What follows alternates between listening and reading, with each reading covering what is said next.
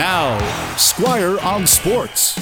Next Monday, Tom Brady will play in yet another NFL playoff game as Tampa Bay will host Dallas. Tampa Bay gets a home game because it's a division champion, even though its record was 8-9. But the Buccaneers were lucky they were in the NFC South Division, where everybody was south of 500.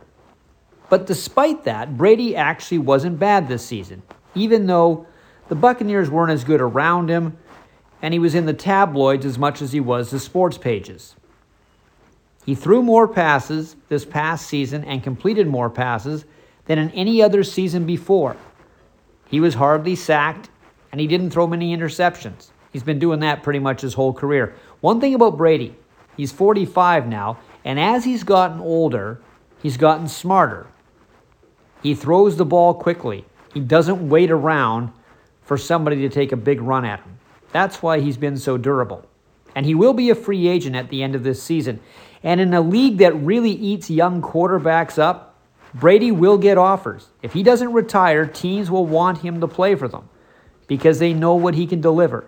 And if they have a good team around him, he could deliver a lot for them.